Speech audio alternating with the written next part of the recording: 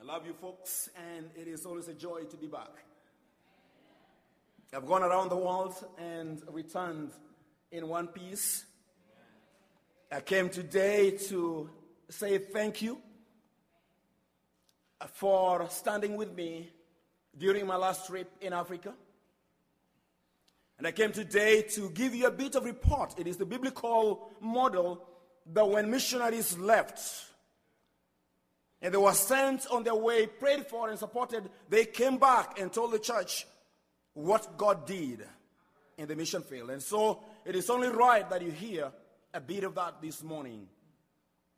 I'm still going to preach. My sermon will be shorter, but I think it is right that you know just how God used your money and how God used your prayers. I came today also not only to give thank you, and also to report, but also to ask for your prayers again. The mission is not over. We just began. And so, as you stood with me this last time, I'm going to need you one more time to stand with me in prayer that we might claim the continent of Africa back to the Lord. That hearts of men and women, boys and girls, orphans and widows might be renewed by the power of the Holy Spirit, by the mercies and the grace of God, by the blood of the Lamb that was shed on Calvary.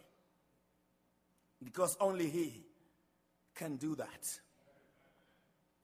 I had a long summer. This time it's going to be even longer. In 7 countries in East Africa. Began by evangelism that I do often. And I'm going to shorten this because we don't have all the time in the world to talk about everything, because there's a lot to talk about. But I talked with you about last time, back in Africa this last summer, and my teams spoke to 55,000 students all over East Africa and beyond. This is the place where 75% of the population is under the age of 19, and I have an unprecedented privilege of being able to walk into a school and everything stops for 2 hours. And they would allow me to talk to kids, primary school, secondary school, college age students. And by the time we were done, 55,000 students had responded to the gospel of the Lord Jesus Christ for the first time. There is a big harvest in Africa. There is a revival that is going on in that continent in a big way. It's so much so that even though I come back to America, I step at Louisville International Airport and I begin looking back and asking, when am I returning? You see, it is such an honor to do what we're doing. It's a great privilege to live when we are living. But as I shared with you last time as well, there is only one Juma, and one Juma is not enough, and so we need many more Jumas. With many, many, many people coming to the Lord in the continent of Africa, my realization is this. Some of the most dangerous people are new believers. Dangerous in this sense. They are enthusiastic. They have the energy and the joy, and they can run all over themselves if somebody does not ground them in the Word of God, mature them in the Word of God, to grow them in the Word of God. They can easily form a cult. If they know they have the joy of the Spirit in them, but they don't know the Word of God, they will grab anything that comes. And so it is incumbent upon us to realize that the Great Commission does not begin with salvation, rather does not end with salvation, it begins with it. And so I was able to work with 900 pastors all over East Africa, teaching them, grounding them in the basics of the Word of God, that they can go back to their churches and their communities and preach the gospel and disciple the new converts. And as I shared with you last time, it is also a continent that is wallowing in all sorts of trouble. It is a continent that is the headquarters of HIV/AIDS in the world, and with the consequences of that, orphans everywhere. It is also the continent with so many tribal warrings. If I had the time this morning to talk to you about some. And so there are orphans everywhere. And so in our last visit, we were able to minister to so many orphanages in the region.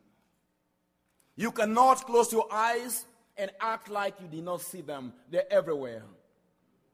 Jesus says, James says, pure and acceptable religion is to visit the orphans and widows in their time of need. You see, somebody has to be the arm that Christ reaches out to touch, to bless, to lift up, to encourage, and to comfort. Those orphans will go back in the same circle, get HIV/AIDS if nobody cares about them.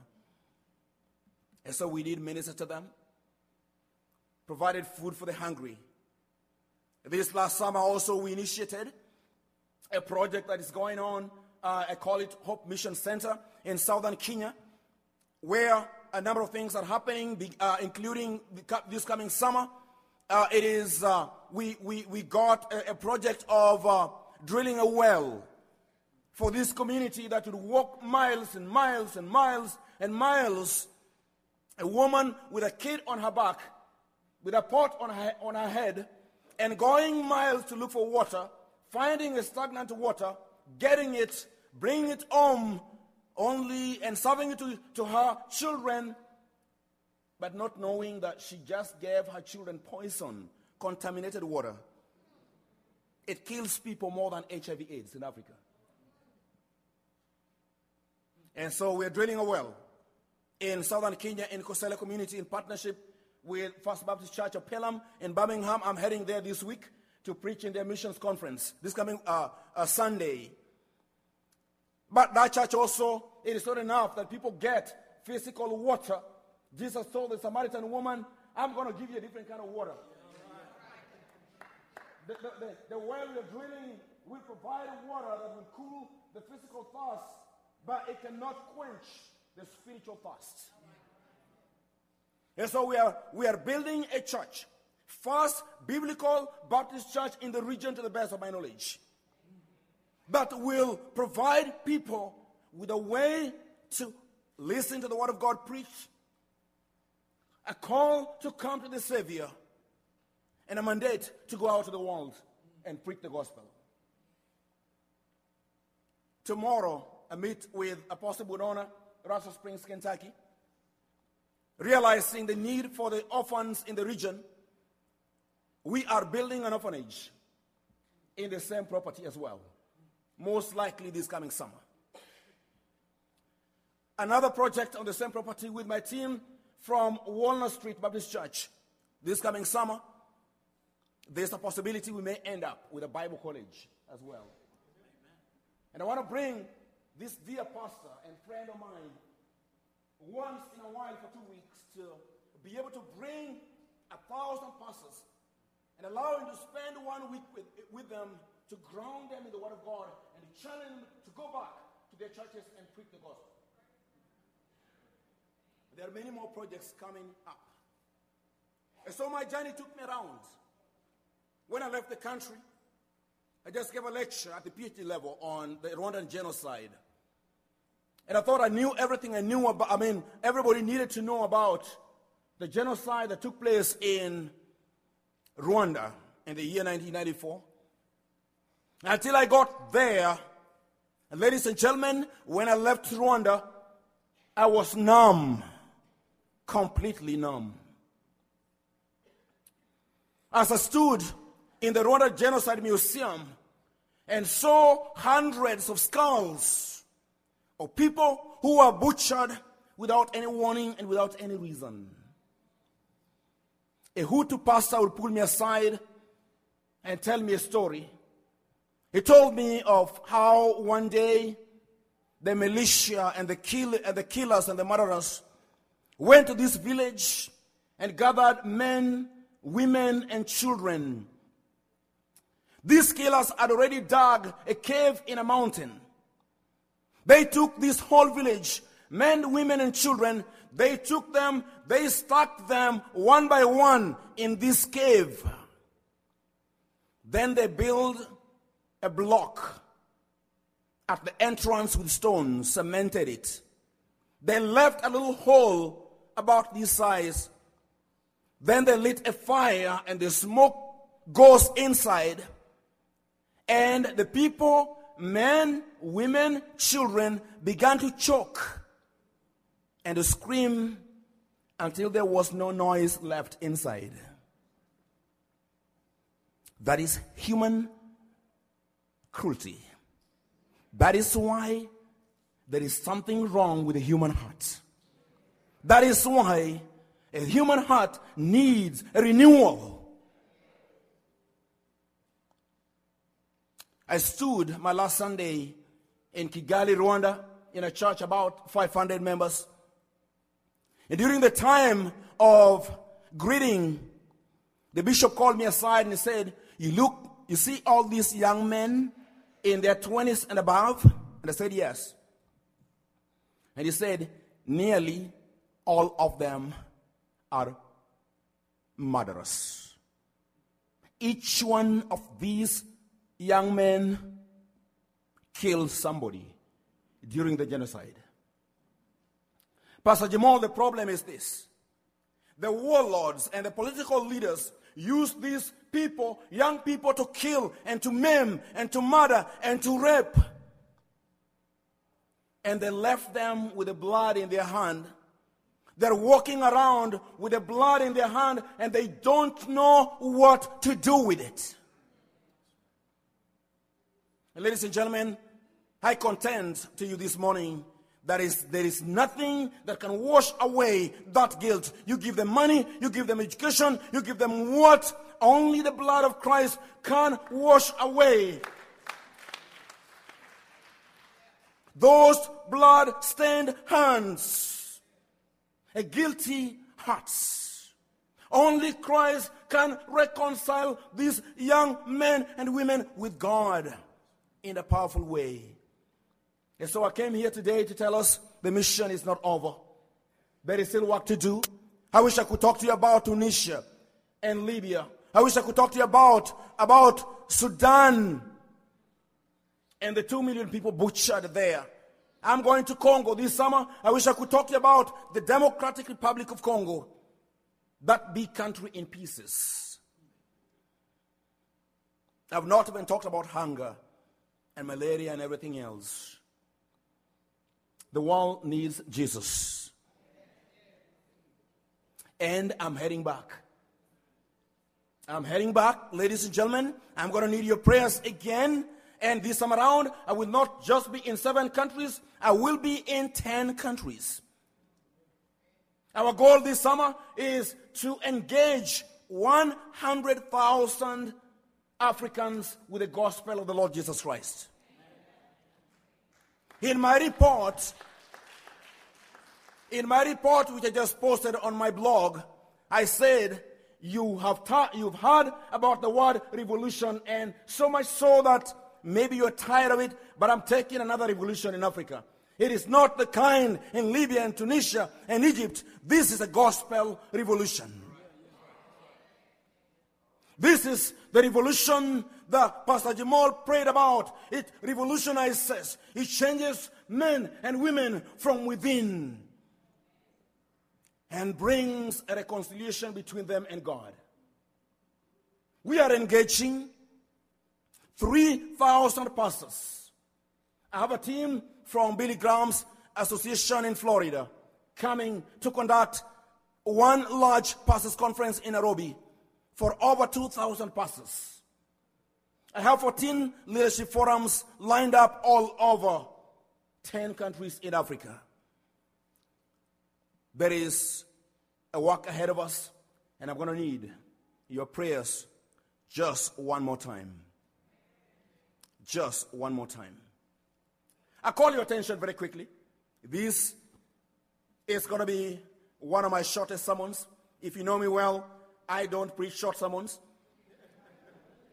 In Africa, I preach for 7 hours and beyond. And so I'm going to preach this short sermon, and I'm going to be very sad. No, really. I don't want to keep you here. We didn't plan for lunch. But as a Baptist preacher, it is only right that we hear a bit of God's word this morning. And I call your attention to the book of Luke, chapter 4.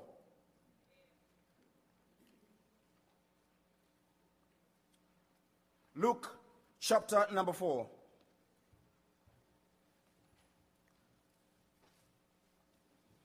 Let's stand together for the reading of the word of God, if you're able to stand. Luke, chapter number 4, and I'm going to begin in verse number 14.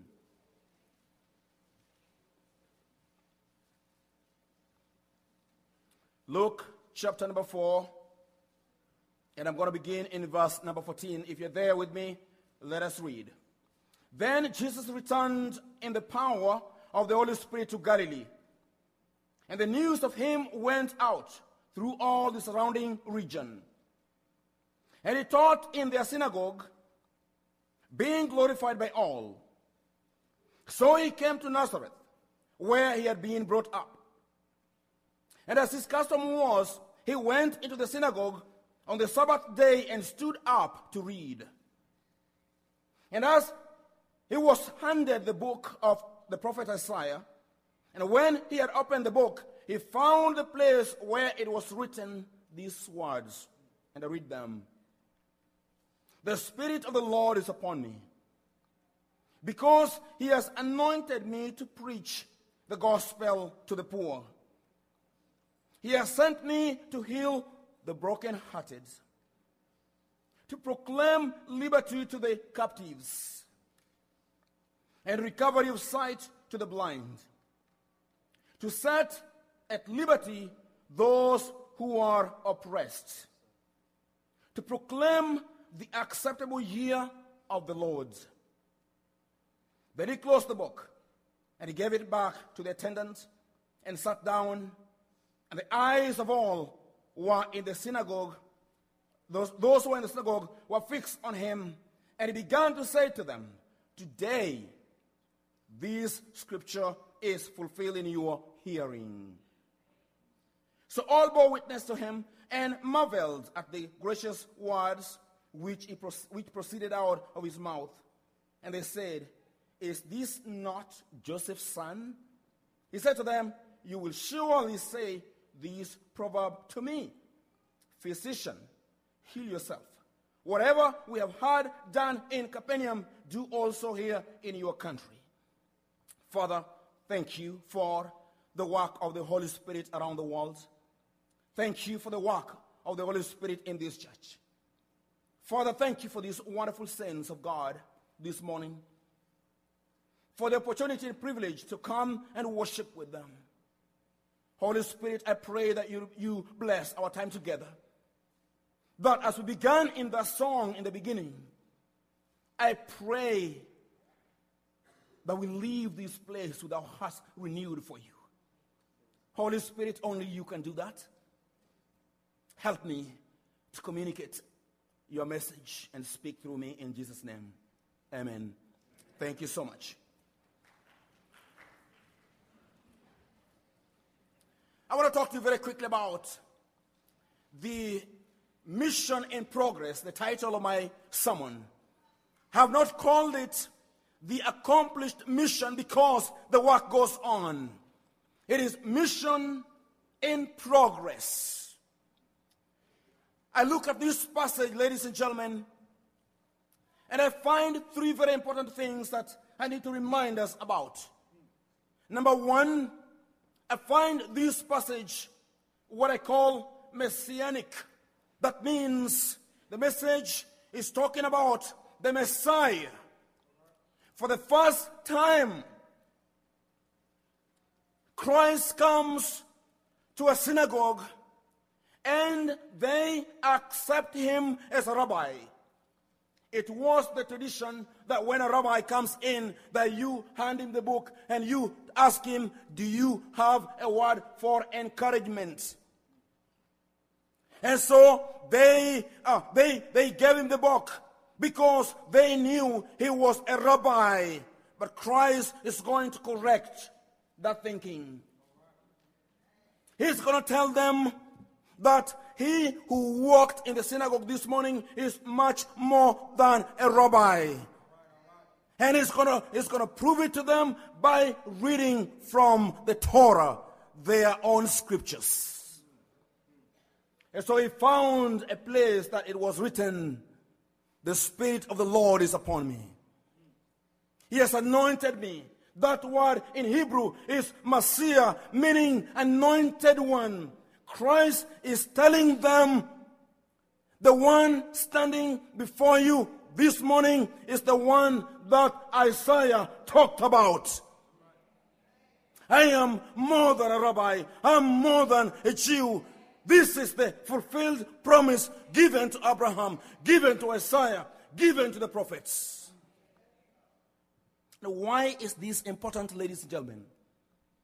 Pastor Jamal, if Christ is not who he claims he is, then you and I are wasting our time here this morning.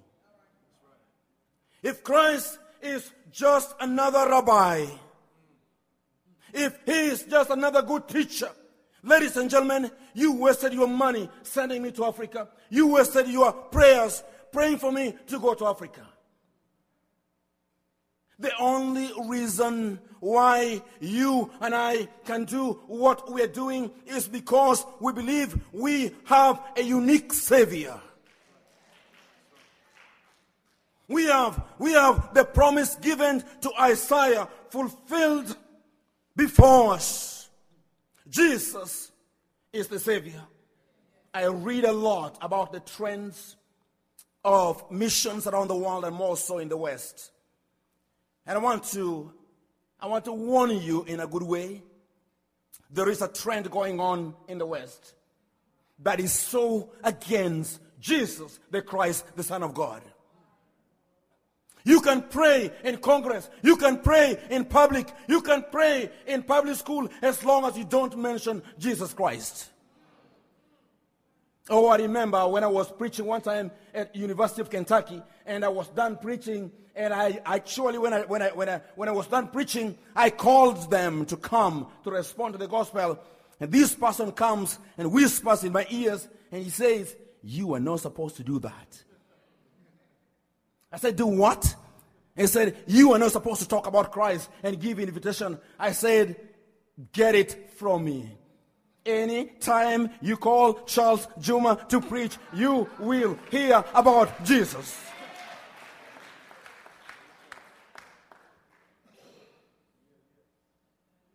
I have no other message. What do I tell you?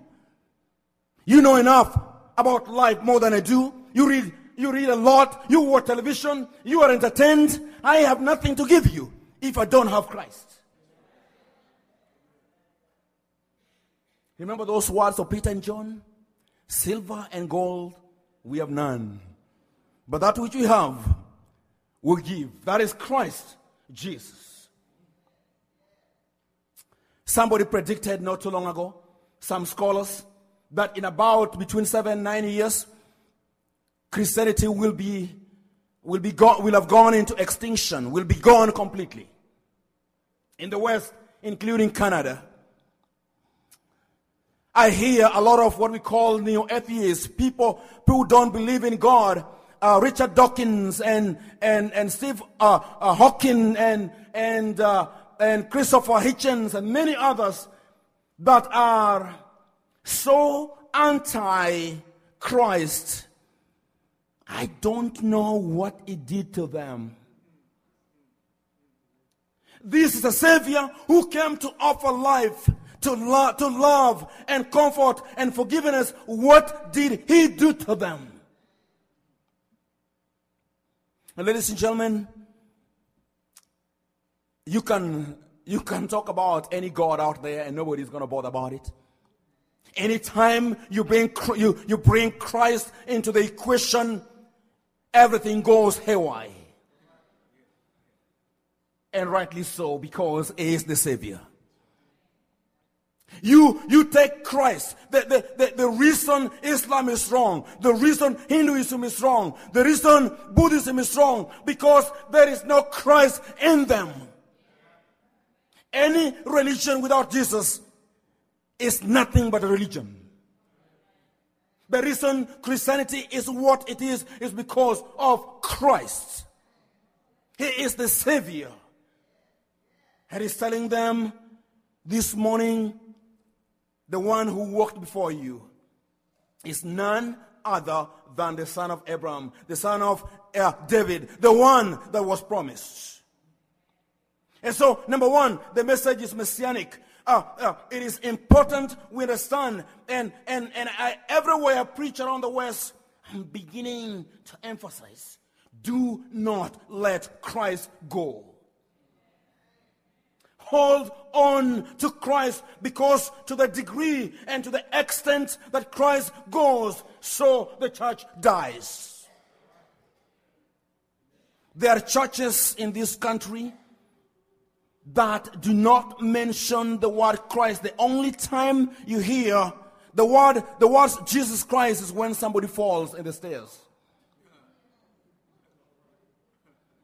And I want to tell you, you walk in there, I don't care what else is true in those churches. When Christ is not the center of the church, that church is dead, period. I'm going to Rwanda, I'm going to Congo, I'm going to Malawi, I'm going to Somalia, I'm going to Ethiopia, I will be in Tanzania. The reason I want to burn your money, my energy, is because I believe I have a Savior who alone can save the world. I'm convicted and convinced I have a Savior like no other Savior. I have a Savior who alone can save my mother, who alone can save my neighbor, who alone can save my country, who alone can save my continent, who alone can bring comfort and forgiveness to mankind. So it is important that we confirm and affirm that Jesus is the Savior and is the Messiah. But secondly, this message is not just messianic, the message is missiological. Because the Messiah was not simply sent to come and set up his kingdom. No, he was sent here for a purpose. The Messiah is also the missionary. He has come, but he has come, sent, anointed by God for a reason. And he's going to share with us those reasons in verse number, he's going to share with us those reasons in verse number 18. He's going to say these words: the Spirit of the Lord is upon me, because he's anointed me to preach the gospel to the poor. By the way, I want you to notice something here very quickly this morning. I want you to notice the world to which the Messiah is sent. This world here is not a very good world. This world here is messed up. This world here is sick. Those of you who study languages, read those adjectives with me. The Spirit of the Lord is upon me, because he has anointed me to preach the gospel to the what? To the poor. He has sent me to heal the what? The brokenhearted. Is there anyone in this building that does not understand brokenheartedness? Is there, if you're watching your television, and if you don't turn on your television tonight and watch what happened in Japan, and watch what is happening in Libya, and watch what is happening in Tunisia, and watch what is happening in Afghanistan, and watch what is happening in your neighborhood, and you will come to the conclusion that the world is sick. And so we understand why the Messiah is sent to the world, because this world needs redemption. This world needs reconciliation. This world needs healing. And so he says, he has anointed me to preach the gospel to the poor. And ladies and gentlemen, I've come face to face with the poor of the world. I've seen a mother watching her son die because they could not feed it. Mothers in this building, you understand what it means to watch your baby die slowly and there is nothing you can do about it. He came to the poor. But I've also seen the brokenhearted. I just talked with a widow, a lady from Rwanda, married to a professor at Nairobi University, the only breadwinner in the family, a lady who had lost everything, and I watched her cry in anguish and pain and brokenheartedness. I've seen that. In my little hotel in Ugis, where I stay when I go see my parents, there is a mortuary, and back in my culture, people wail and cry, and I watch this little old woman who just lost her son, the only one who would bring bread and food. And this old woman is going to die. Her hope is gone. I've seen brokenheartedness. And only Jesus can pick up those broken pieces and put it together again in a new creation and comfort and peace. Oh, he has sent me to heal the brokenheartedness, to proclaim liberty to the captives. And ladies and gentlemen, I've watched them as well. I wish I had the time to tell you about watching witch doctors who are blinded and captured by the enemy turn around and burn their charms, kneel down before the living God, the only God there is, Jesus Christ, claiming and proclaiming the King of Kings and the Lord of Lords. One day, I am preaching to a crowd of 60,000 people, and I have about 50 Americans with me in second largest city in Tanzania called Mwanza. And so I'm preaching from Monday to Sunday, and I give out my outline so people can know what is coming up tomorrow. And so on Friday, I'm talking about biblical healing. On Saturday, I'm talking about hell. On Sunday, I'm talking about heaven. That was my message last time I was here. And so there is a sheikh. A sheikh is a very high-ranking teacher in the mosque in Islam. He is drawn to come and hear the message, but he cannot come closer because there are so many followers in town, and he does not want to see them see him. He does not want those people to know that he too came to the meeting. So he stood miles and miles and miles away on Friday, and he hears the gospel, and he goes home, and he says to himself, "Don't go back. You will be found." But he goes back, and something draws him back on Saturday to hear about hell. And so he stood way back again. And he came back the following day, having told himself, "Don't go back." He came again on Saturday to hear about hell. Going back, he said, "Please don't return. They will find you." But he could not resist the message on heaven. So on Sunday, he came and stood far away again.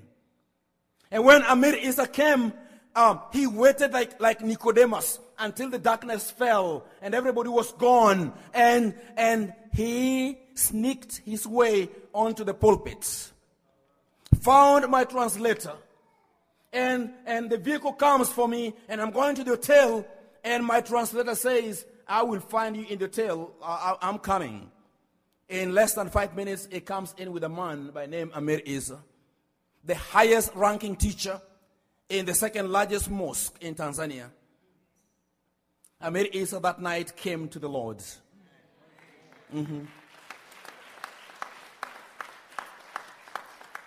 But ladies and gentlemen, his salvation will shake the whole Islamic world. They went nuts. They want to kill him.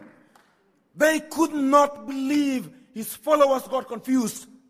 You taught us against Christianity. What happened to you? But you see, Christ set captives free. He does. For when the Son sets you free, you will be free indeed, the Bible says. And so Amir Isa takes off with me. He becomes my cameraman. And so he's taking pictures wherever I go. But we notice something. Every time the church gathers to praise, to dance, to worship, Amir Isa would cry and cry and cry. And we go to him and we ask him, one time, Amir Isa, what is wrong? Why are you crying all the time? The church is worshiping. And this was his answer. He said, Pastor, I cannot believe how blind and captive I was in Islam. I did not know that you can worship the living God. I did not know that you can approach God and call him Father. I did not know that you can endear yourself to Christ and call him a friend. Because the God of Islam is distant. And you don't relate to him like you relate to my Savior, Jesus Christ. You don't call him a comforter. You don't call him a friend. You don't call him my shepherd and my provider. You don't. In Islam, he is a God with a tie and a coat somewhere in office, who knows in what world. And you only hope the Arabic words, inshallah, if God wills. You don't know for sure. You don't know. But you see, Jesus came to set captives free. And I've seen him do that with Muslims and with witch doctors, with professors and with farmers, with children and with adults, in Africa and in America. Jesus is the same. And he sets people free. He does. He came to set them free. He came to open up their eyes, because he says, and recovery of sight to the blind, to set at liberty those who are oppressed by all means. But ladies and gentlemen, that is not all. This message is not only messianic. This message is not only missiological. This message is also measured. That means this message will not go on forever. Time will come when preaching will stop, when the world will end, when Jesus will come back. This message is measured because in verse number 19, he's saying he came to proclaim the acceptable year of the Lord. By implication, there is such a thing called acceptable year of the Lord. And I believe, along with many Bible scholars, that this acceptable year of the Lord began by the arrival of the Messiah, when Jesus came to the scene, when he lived a perfect life, when he died on the cross, when he rose again, when he authenticated and proved that he is the Messiah. We are mandated to preach within a time frame. I came to remind you this morning that you will not always have time to preach the gospel. There will come a day when time will end. There will come a day when our preaching will end. Pastor Jamal, there will come a day when your work and my work will be over. There will come a day when we hand over my pastoring to another pastor, the chief shepherd himself. My work will be over. There will come a day when I will no longer need to go to Africa, because the time will have ended. I don't always have the time to do what I do. Ladies and gentlemen, you see, you think and I think that we do, but we don't. If anybody in this building is going to serve God, this is the day, this is the week, this is the month, and this is the year. I cannot promise you next year. I cannot. I'm going to thank you. There's a child there saying that is true. That is true. I want to share with you a story in ending to prove my point. The year was 1999, and I'm coming to America for the first time ever. And in order to convince the embassy, American embassy, that you are not running away from your country, that you will come here and study and go back, you must provide something that shows that you have an attachment to your country, and like a title deed of the land. But so anyway, I go home and I talk to my dad about the title deed, but my dad does not have the title deed of the land that he owns. So I cannot use that title deed. And I'm wondering, what in the world am I going to do? So I go to my uncle, who is a staunch Muslim. By the way, I come from an Islamic background. And he just lost his wife of HIV/AIDS. This is my real uncle. And he has one son. But I don't know what to do, so I go to him. I'm a Christian. I go to him and I tell him, Uncle, they need a title deed at the embassy. And my dad does not have one. And so he asked me, what do you want me to do for you? He said, can you transfer my name into your title deed? This is a very, very difficult thing I'm asking him. He is sickly. He has one son. He just lost his wife. This is the only land he has, and I'm asking him to let that land be in my name.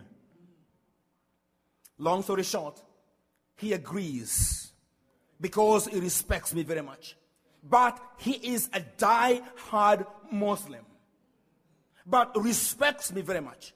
Anyway, I am with him, and we are processing the title deed, and I have so many opportunities to witness to him. We travel in a bus together to go to the office. We eat together. Every time we eat, he would ask me to pray. And the Holy Spirit within me is telling me, witness to him, witness to him, witness to him. But I'm going, listen, Holy Spirit, I'm going to Nairobi and I'm going to the embassy. When I am done getting my visa, I'm going to come back and I'm going to witness to my uncle before I go to America. But the Holy Spirit is telling me, why not now? Why not now? But I'm telling him, no. First things first. I'm going to the embassy to get my visa. And when I'm done getting my visa, I will come back. Before I go to America, I will witness to my uncle. Anyway, long story short, I get the title deed. I go to Nairobi to get my visa in hope that I will return back to Africa and witness to back to southern Kenya and witness to my uncle. I come to Nairobi. 3 days when I return to Nairobi, I get a telegram. My uncle passed away. I go back to southern Kenya. There is a tradition when somebody dies, you walk to their grave and you pray. I don't pray for the dead. The dead are dead. I pray for the living. I pray that God will do something. Anyway, I walk in there, go to the Islamic cemetery. I am escorted by my cousins and family members. And I go and all of us gather around the grave and I begin to pray. And in the middle of my prayer, something happened. Don't walk away here saying, I said, God, the dead spoke to me. That is not what I'm saying. But something happened. In the middle of my prayer, it was like my uncle was speaking to me from the grave. Nobody knew it. Nobody had it. In my heart, I am praying. In the middle of prayer, there is this voice in my head saying, son, I loved you so much. I gave you 11.4 acres of land. I did this disregarding my own son. And you said that you believed in Christ, you hypocrite. If you believed in that Christ that much, why didn't you share him with me? What are you coming to do by my grave when I'm dead? And in the middle of my prayer, I stopped abruptly and I began to walk away with my head down.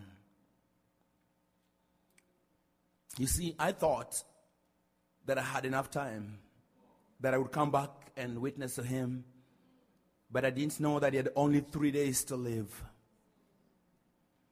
I'm going to tell you another story, another uncle. Before, in about the same time frame, this is a distant uncle, not a real one. He too is sick, HIV/AIDS. This is a time when HIV/AIDS is wiping Africa out. He too is sick. The whole village has left him. His wife just ran away. He is alone in this lonely hut. And something tells me to go and pray with him. And I walk into his room. And I find that he is in his bedroom. According to tradition, a son does not go into his uncle or his father's bedroom because that is a private place. But my uncle cannot walk to the living room, and so I break the taboo and I walk into his bedroom. Long story short, learning from what just happened to my other uncle, this uncle talked to me. He said, "Son, my wife has gone. The whole village has left me, and I'm left in this bed to die alone." And I was coming to America and I knew that I was not going to see him again. So I told him, "Uncle, give me your hand. Right now, I'm going to lead you into a prayer because I want to leave you with a friend that will stick closer than a brother. I want to leave you with a friend that will not run when your wife runs away. I want to leave you with a friend that will not run away when the whole village goes. And when I go, leave you now, he will be here for you." And so right in that bed, I held his hands and I led him to the Lord. And I looked at his face and I said, "Uncle, I may never see you again in this life, but we will meet again when the morning comes." Long story short, I go to Nairobi and I have about 14 days to come to America. In about 6 days, that uncle passed away too. But ladies and gentlemen, listen, this is the point I want you to get. This story of two uncles reminds us of something. There is coming a day of judgment. The first judgment is called the judgment seat of Christ, the Bema seat. This is where all believers will gather to be rewarded on what they did for Jesus after their salvation. And when I attend this judgment seat of Christ, I will see my second uncle there because he knows Jesus. But after that judgment, there will be another judgment. It is called, in theological terms, the white throne judgment. This is the judgment of all unbelievers, because the Bible says, "For whosoever name was not found written in the Lamb's book of life was cast in the lake of fire." And in that last judgment of those unbelievers, I too will be there, because the Bible says we will judge with Christ. But what is going to be very sad is because it is very possible I'm going to see that first uncle. His face and mine are going to connect for the last time when he walks on his way to hell. You see the difference between these two uncles? The first uncle, I was so obsessed with my coming to America. It was all about me, that I did not care about the opportunity God gave me. And I thought that I had all the time in the world. I did not. And you do not. That's a big difference. The difference between the two uncles is that somebody cared enough to talk about Jesus to the second uncle and did not care enough to talk about Jesus to the first uncle. Ladies and gentlemen, we don't always have the time to do what we do. I want to ask you a question. If you had only this year, what would you do with it? If you had only this month, what would you do with it? If you had only this week, what would you do with it? If you had only today, what would you do with it? You know what? I pray you live for another 1,000 years, but I don't know.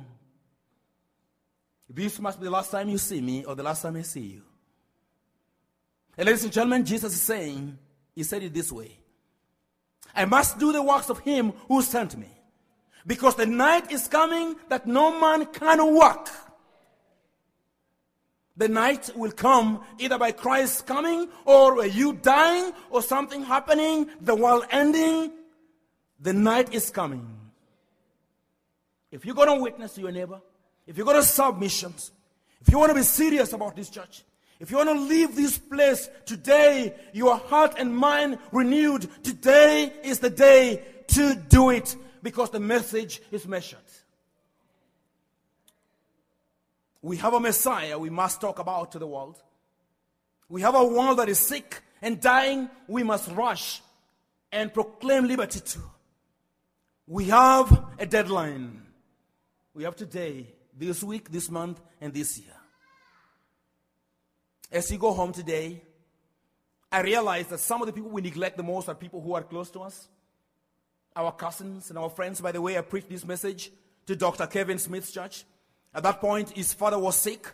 When I was done preaching, he and his wife pulled me aside and a Watson Memorial. And he said, I'm going to jump into the car today and I'm going to go and witness to my dad. And less than, I think, 2 weeks or thereabout, his father passed away. Do you know somebody that you need to talk to about Jesus? Family member. You see, you're not trying to save them. Just talk to them about Jesus. Just talk to them. Once again, do you know Jesus as Savior today? With you too, time is measured. This might be the only opportunity. I pray that you come today. Pray for somebody, or come and receive Jesus. Be serious about missions. Thank you for standing with me to proclaim liberty to the world that needs Jesus so much. We have a Savior that we must proclaim to the world. God bless you so much.